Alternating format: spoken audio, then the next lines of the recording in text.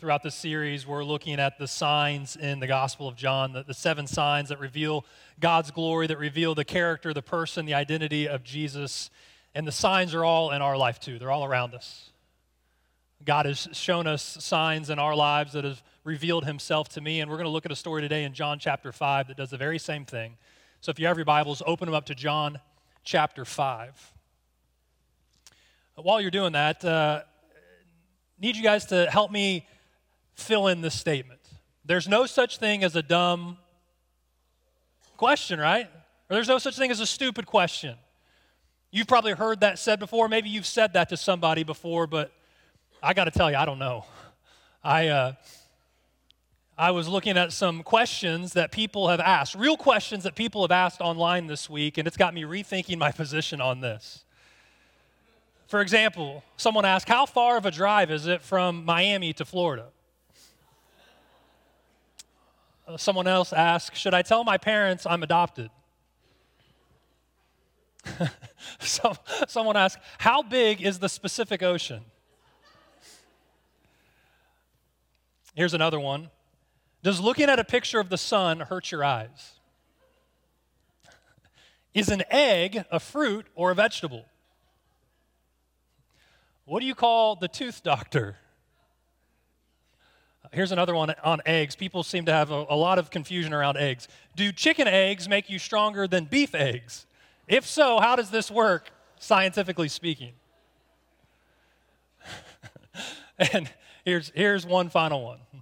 Why does England, a European country, speak English, an American language, instead of another foreign European language? I think someone fell asleep during history class. Well, today, in the story we're going to look at, a man is asked a question that seems like a dumb question. It seems obvious. But we'll see in a minute, there is more to this question than meets the eye. It's actually a very perceptive question, a question that Jesus asked each of us too. With your Bible turned to John 5, would you please stand for the reading of God's Word? John chapter 5, we'll begin reading in verse 1.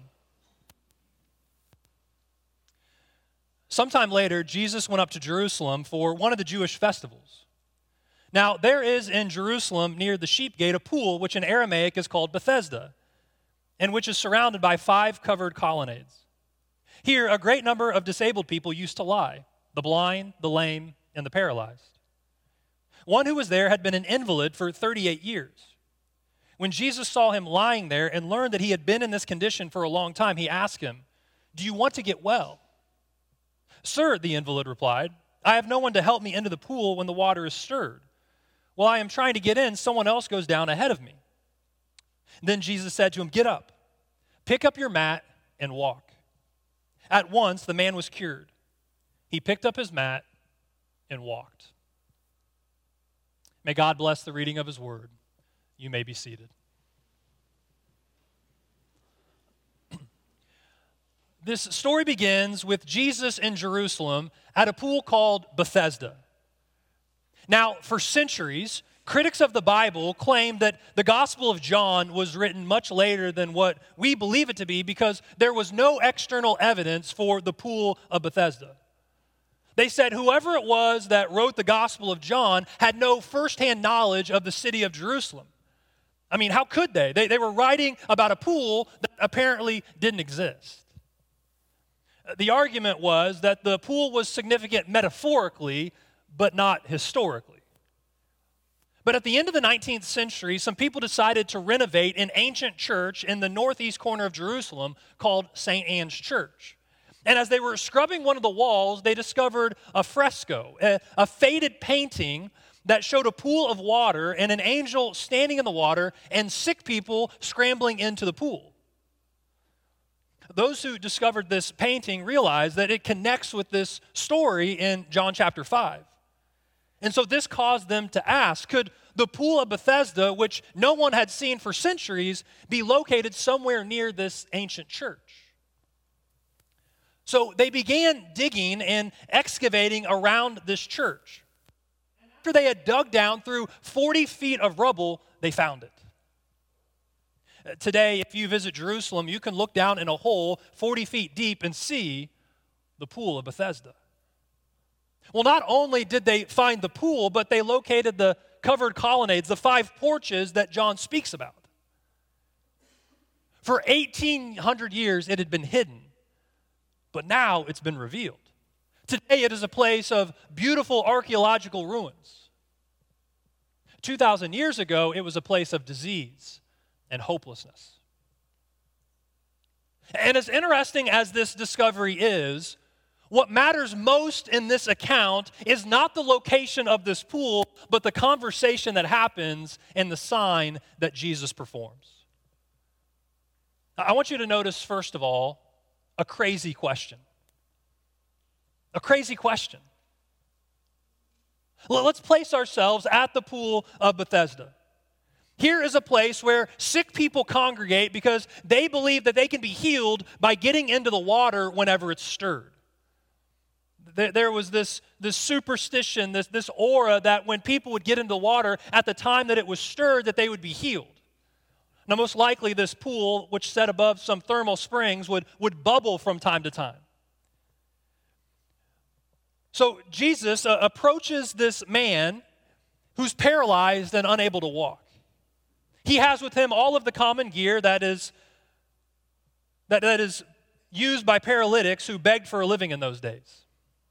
He has a mat to lie on, a collection plate for the money of those people who might take pity on him.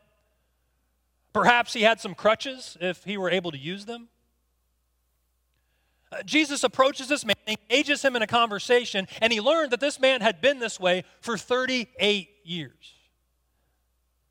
Add to this the fact that he was hanging out at a pool that was known for healing, and we can begin to get a sense of how crazy it must have sounded for Jesus to ask the question, do you want to get well? I mean, what kind of question is that? Does a paralyzed man want to get well? That sounds like a stupid question. That's a question that rivaled one of my parents' favorites when I was growing up. Do you want to get grounded? Well, Dad, let me think about that one. The answer to that question seems obvious. But maybe, just maybe, the question isn't as shallow as it seems at first glance. Let's just consider that for a moment. Here's a man who has been disabled for 38 years. All of that time, he has had to rely upon the kindness of others to make a way in his life. For 38 years, he's managed to get enough food to eat. He had other sick people around him who had become his friends. And I would suggest to you that he has grown content in his comfort zone. Once he was healed, everything would have to change. If he were to get well, then he would have to earn his way for the first time in 38 years, perhaps for the first time ever. No longer would he be begging, but now he would be required to work for his food. He would now have to start a new relationship with his friends and associates. His new circumstances would require him to make new acquaintances. In every sense of the word, he would be starting life completely over. He would no longer have an excuse for what his life was. The responsibility would be his. And Jesus was asking him if he was prepared for that. So maybe the question, do you want to get well, wasn't such a crazy question at all. Maybe it was a question that pierced to the very center of the man's heart and exposed the motives that lay deep within. And what about us? As Jesus looks at us, paralyzed by problems, paralyzed by circumstances, paralyzed by sin, what does he say to you and me? Could it be that he asks us the same question that he asked the invalid by the pool? Do you want to get well? Do you want Jesus to heal the parts of your life that have been damaged, or is it easier to hang on to the hurt? Is it easier to let bitterness fester and to stagger in the hurt and betrayal, licking and liking our wounds? You see, church, all too often we hang on tightly to the things that paralyze us spiritually. Jesus can heal us of those things, but when he does, we will be left without excuse for our lives and the choices we make. No longer will we be able to cry, my life isn't my fault. Other people are to blame. So this question isn't as crazy as it sounds, and it echoes all the way down to each of us today. Do you want to get well? To the person who is paralyzed by past hurts, Jesus asks, do you want to be healed? To the person who is chained by secret sin, Jesus asks, do you want to be free? To the person who is battling addiction, Jesus asks, do you want to overcome? To the person who has not asked him into his heart, Jesus asks, do you want to be saved? To all of us who need his healing touch in any part of our lives, he asks, do you want to get well? To receive the healing he has for us, we must desire to be changed. We must answer, yes, Lord, I'm ready to put the past behind me. This man's response to Jesus' question invites us to the second part of this conversation. It involves, secondly, a lame excuse. There was a Peanuts cartoon, and Lucy announces, boy, do I feel crabby. Linus tries to help her feel better by giving her his chair in front of the TV. He also fixes her a sandwich and gets her some chocolate chip cookies and a glass of milk. As he gives the sandwich to her, he asks, now, is there anything else I can get you? Is there anything else I haven't thought of? To which Lucy replies, yeah, there is one thing that you haven't thought of. And with a reply that knocks him over, she shouts, I don't want to feel better. And I think a lot of people feel that way. Look with me at verse 7.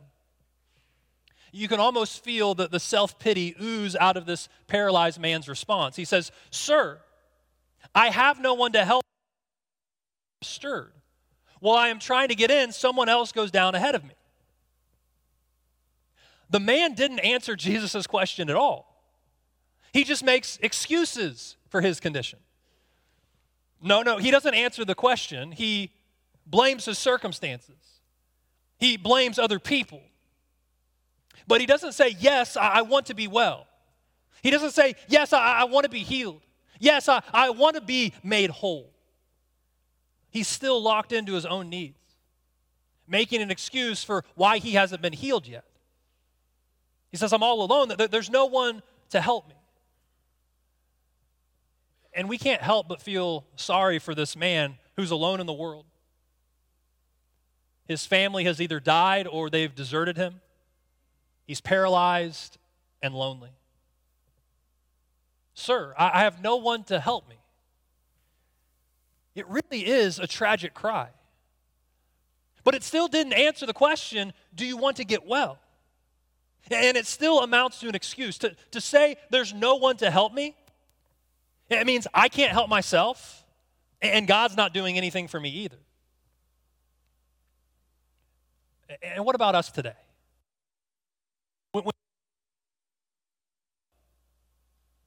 What's our response? When Jesus asked, do you want to be free from your past hurts? Do we reply, but you don't know how bad they hurt me? When Jesus asked, do you want to be free from the chains of your secret sin? Do we counter with, but I just can't control myself? When Jesus says to the addict, do you want to overcome? Is the answer, I have an addiction. It's a disease. It's not my fault. When Jesus asks, do you want to be healed? When he asks, do you want to be saved? Do we offer an excuse? Do we say, well, I'm not as bad as other people that I know? When Jesus asks, do you want to get well? The invalid replied, I have no one to help me into the pool. To receive the healing that Jesus has for our lives, we have to put away our excuses. Which brings us to the third lesson from this conversation with Jesus. Jesus ignored the excuse, and he gave the man, thirdly, an impossible instruction. Look with me at verse 8. Then Jesus said to him, "Get up, pick up your mat, and walk." Jesus brings healing to us the same way that he did back then. He didn't come to this man with a poor sympathy that accepted his excuses. He didn't mutter a poor you, but Jesus gave him a message of life and hope. He says to us, as he said to the paralytic by the pool, "Get up and walk." You can think of this as the gospel according to Nike. Just do it. The man complained, "I have no one." But listen, church, in Jesus, we really do have someone. Not just someone to drag us around on our mats of self-pity, but we have someone who can bring life to our own withered limbs. We have someone who can bring healing to our own damaged emotions. We have someone who can bring strength to our own resolve. We have someone who can say with all authority, "Get up and walk." Now, let me emphasize that Jesus is the one seeking and searching in this story. Did the man who was paralyzed go looking for Jesus? No. Did he even know who Jesus was? No. He didn't know who Jesus was. We can say that confidently based on what we read in verses 11 through 17. We find here a proof of God's love that's described in John chapter 3. A God who has sent his Son into the world to save it, not because the world was seeking God. John 1:10 tells us the world didn't even know him. God did it because according to 1 John 4 verse 8, God is love. This story shows us that God's grace is not some exchange where we do something and then God responds. This man didn't say he wanted to be healed. His response to Jesus' question was, "I can't." This man can't even tell people who healed him. God healed him because that's just who God is. In fact, John chapter 6, verse 44, Jesus says, no one can come to me unless the Father who sent me draws them. This is the initiative of the Father. And so I want you to understand that I'm not proclaiming a self-help gospel here. The gospel stresses both divine sovereignty and human responsibility. This healing is produced 100% by his power. It is all of Christ. It is all of grace. But there is a factor of human responsibility here. Think about it with me. Who healed the man by the pool? Jesus. Who had to walk? The man. Who saves us from our sins? Jesus. Who must repent and believe? We must. Who sanctifies us and gives us the power to live above sin? Jesus. Who must decide day by day to follow him and do what's right? We must. There has been far too much misunderstanding on this point in the church, and as a result, there have been far too many excuses. I'm not saying that we're the masters of our own destiny or that we have the power in and of ourselves, but the Bible tells us that we have been made more than conquerors through him who loved us. So for us to act defeated, for us to act helpless, is to deny the truth of God's word and call him a liar. Jesus came and he died on the cross to pay the penalty for our sins. The blood that Jesus shed washes us from sin and its bondage. The fact that Jesus rose again from the dead demonstrates his victory over Satan's oppression. Now we are able to be participants in that victory if we will reach out to him in faith. Jesus still calls us to get up and walk. It would have been so easy for this man at the pool to laugh off Jesus and dismiss him as a fool. It takes more than strength and courage to obey his impossible instruction, to leave the hurt behind, to walk above the level of our sins, and to accept the salvation that he offers. God's work in our lives is accomplished by his grace alone. But to experience it, we must reach out in faith and cooperate with him in the process of repentance, living life in a new way. And so we read in verse 9, at once the man was cured. He picked up his mat and walked. We see something in this story that we see in all of Jesus' healing miracles. There are always three characteristics about Jesus' healing power, and we notice them in this story too. First, Jesus' healings were immediate. It was never a gradual process that took days, weeks, or even months. It says at once he was cured. Second, Jesus' healings were complete. You would expect someone who hadn't walked for 38 years to kind of have wobbly knees, to have shaky legs, right? For there to be some period of rehabilitation and relearning. But we're told that he picked up the mat and walked. Remember, for 38 years, this mat carried him. And now he was able to carry the mat. He was cured completely. Third, Jesus' healings were indisputable. Skeptics couldn't say he didn't really perform a miracle. You know, he just thought he was healed. It was all in his head. The truth is, Jesus' healing was usually public, visible, and undeniable. Oftentimes they were spontaneous and they involved a number of different conditions and a number of different people. He tells them to pick up your mat and walk. That's a little bit interesting to me. Why not just get up and walk? Why take the mat? It's not because Jesus was concerned about this guy littering. It wasn't because he wanted the man to properly dispose of the mat and recycle. No, the mat is a sign that his life has been changed. He's not who he was. The mat is his testimony. Your mat is your testimony. And you don't throw away your testimony. Can you picture it now? This man walking through the streets of Jerusalem, going up to people and saying, hey, for 38 years, I laid on this mat, paralyzed and unable to walk.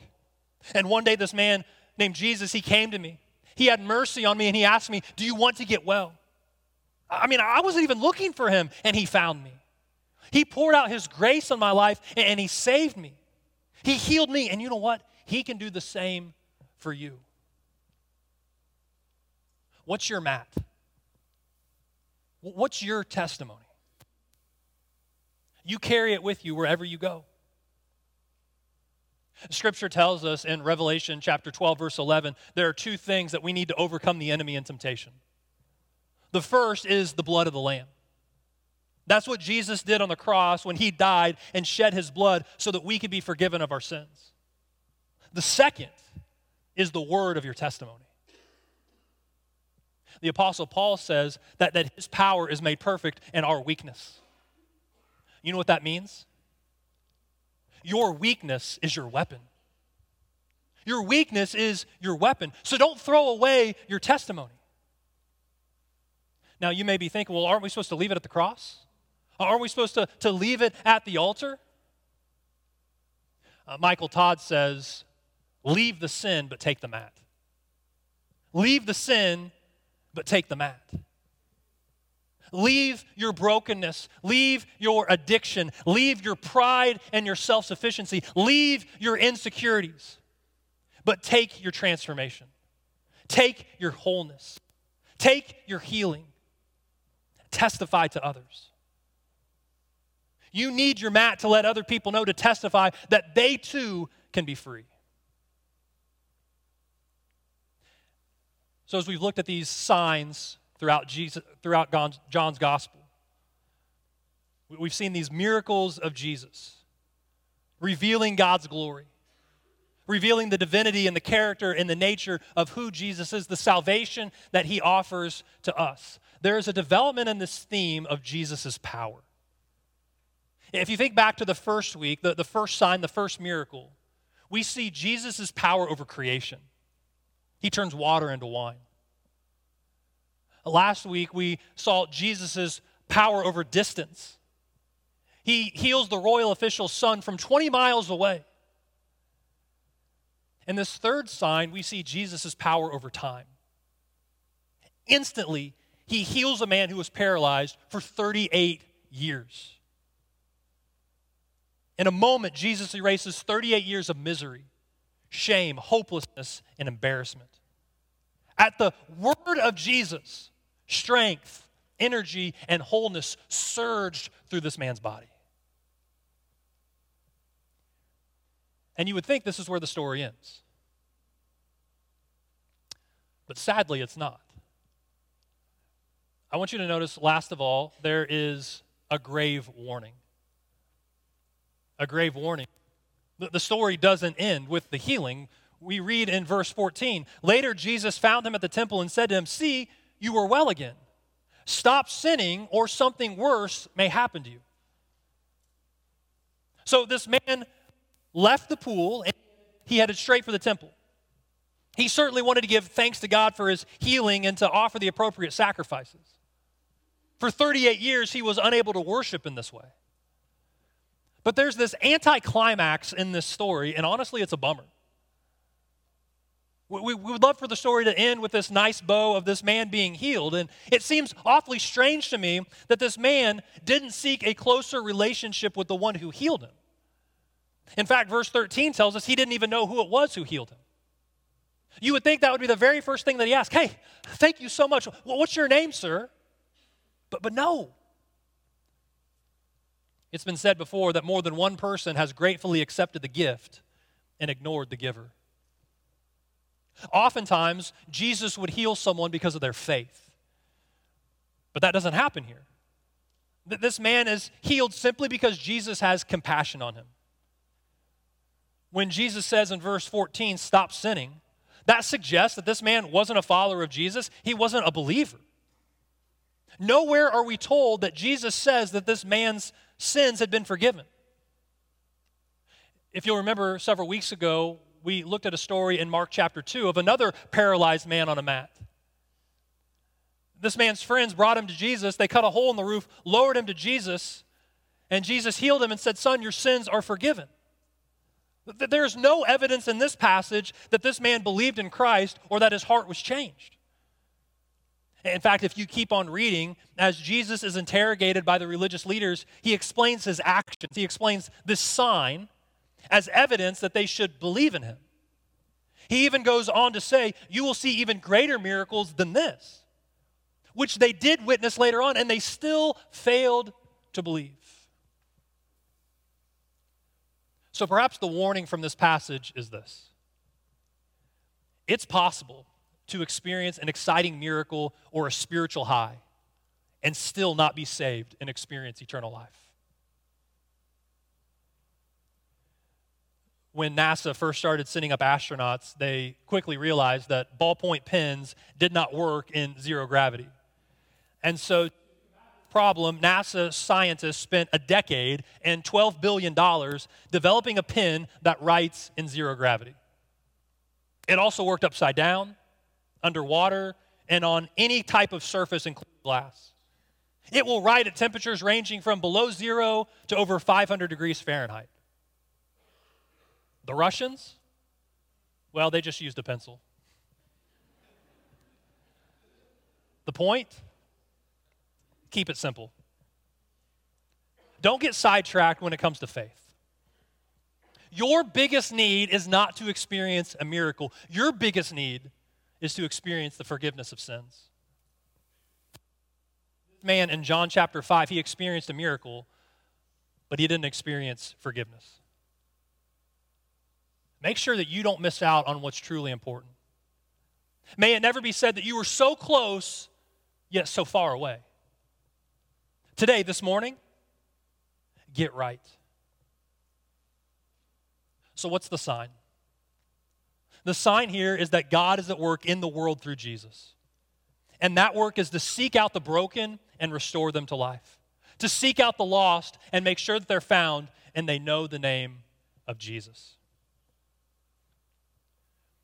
Jesus' question echoes down through the ages to us today. Do you want to get well? And today, Jesus waits for your response. Will you continue to hold on to the things that hold you back? Will you offer the same excuses? Or will you listen to the instruction of Jesus and will you reach out to that which is beyond yourself? Will you get up and walk? Let's pray together.